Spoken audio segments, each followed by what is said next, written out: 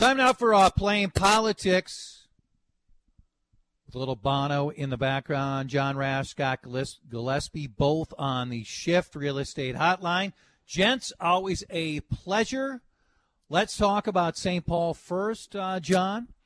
Senator Gazelka and Minority Leader Dowd have been saying for months and months it's time for the governor to give up his emergency powers. They both said that again today to the media. They laid out a detailed plan where the governor would still be in a position to get federal money. When he was on this show a couple weeks ago, he said that's the only reason why he still has the emergency powers. If John Gazelka and Dowd are right, that the state would not lose a penny, aren't they then right that it's time for Governor Walz, considering the position we are in and the remarkable progress we have made already with COVID, that he no longer should have the emergency powers? Well, part of that remarkable progress is because of the moves that the governor took during the time that he's had these emergency powers. And so one could also argue that the profound differences between the Republican leadership and the Democratic Governor Walz suggest that before he relinquished these powers, that they have some kind of plan in place that doesn't just lead to yet more political and, at this point, healthcare gridlock if the pandemic either resurfaces or a new variant comes into play or a whole new health threat emerges as well. And I think that one of the many dynamics of this incredibly challenging time that the state and nation and world has gone through is how politicized it became and how deeply divergent the responses, depending on one's politics, may have been.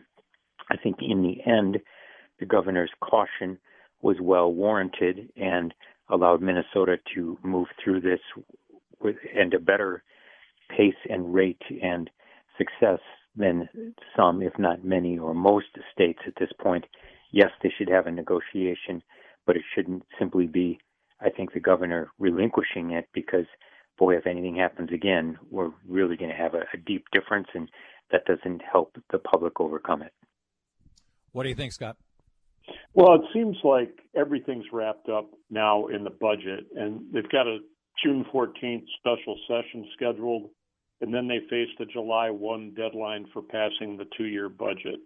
This issue on emergency powers is now just part of a long list of issues that Republicans and Democrats at the legislature are negotiating, largely behind the scenes with little process open to news media or the general public. So, I would think that it's got to come to a head. I think it would be really politically bad for both the DFL and for the Republicans if there were any kind of shutdown for any period of time when there's that much federal money coming into the state. So I expect it to all come to a head here in the next 2 to 3 weeks.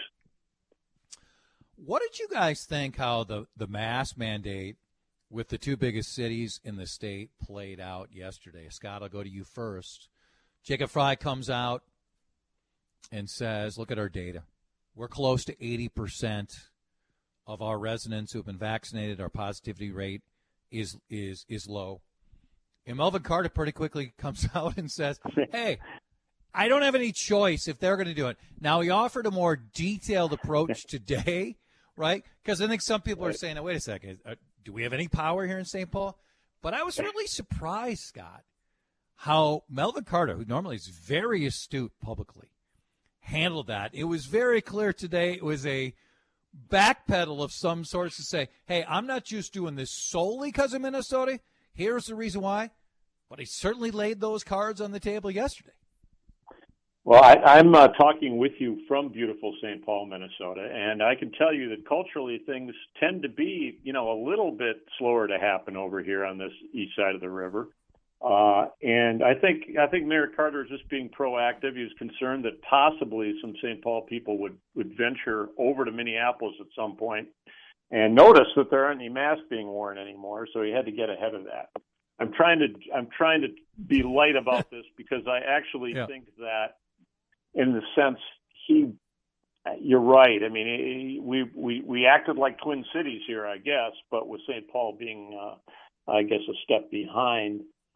Maybe Melvin feels, or Mayor Carter feels that politically it's better to signal to people that, I kind of have to do this, because certainly people in St. Paul, I know, have been very, they've complied with the mask mandate largely. It's been remarkable. I spent a lot of time in western Wisconsin where you rarely would see a mask at any point in the pandemic. Mm-hmm. Here in, Correct, I'm with you. Yeah, here in St. Paul, much different story. So it was very interesting to see that 1-2 step like that. What do you think, John?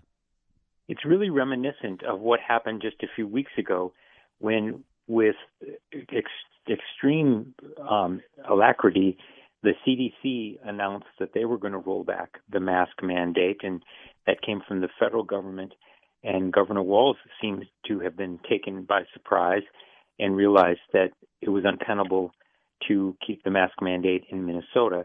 And so he quickly let it slip at that point as well. And when we were talking about lessons learned from the pandemic, it seems that the lessons learned of not coordinating responses continues, in that one would think, especially given what seems to be the close political, if not personal, alliance of Mayors Frey and Carter, that Mayor Frey didn't give Mayor Carter a heads up and say, we're looking to do this, here's our data. I know you're tracking very similarly in St. Paul.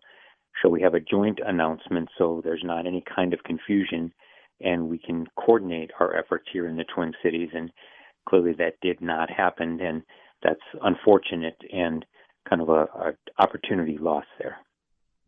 So I want to talk about the former president.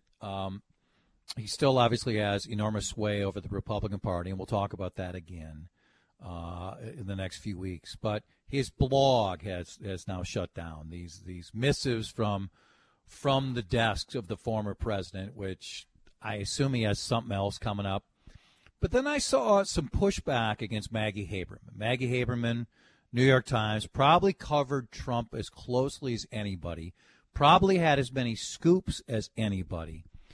And she had the item the other day, and there was pushback to it, where, John, she's saying that Trump is telling some associates that he believes he'll be reinstated by August. Okay, I believe I will be given 25 green jackets as the winner of the last 25 Masters. So I think both are fairly likely in August. It's not going to happen. This is just him delusional. But the pushback that kind of ticked me off is from others saying, why are you even talking about him anymore? Stop reporting on it. And these are mainly Democrats. I'm thinking, you just don't get what news is about. Donald Trump is still front and center. I don't like many of the things he says. I disagreed with him on many policy positions. But he's a former president who is controlling one of the two parties that we have in this country. And to say he shouldn't be covered, I think it's nonsense. Well, it's not just reflective of a story, perhaps, but perhaps the story in American politics and in democracy overall nowadays, where you have in the country most associated with democracy that tries to protect it and project it abroad, where one of the two parties has a overwhelming majority of self-identified members who don't accept the election results, many of them pushing to have them overturned, and many state legislatures that are controlled by the Republican Party implementing very strict voting restrictions. This is a front page story in all its manner and method, and President Trump is certainly central to that. So to the degree that the pushback against Maggie Haberman of the New York Times was, why are you reporting this? The only pushback that she should ever get is why she wouldn't be reporting this if indeed that this is something that she has heard. What do you think, Scott?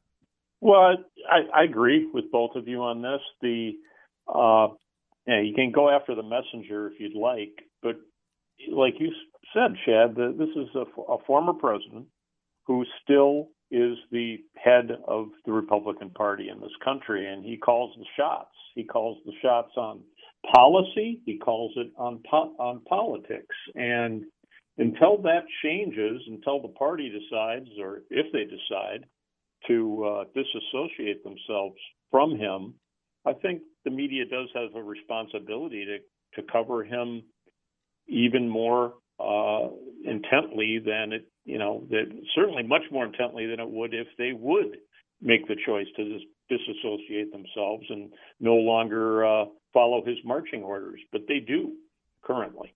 So, I think that the main news outlets have to keep covering him. Yes.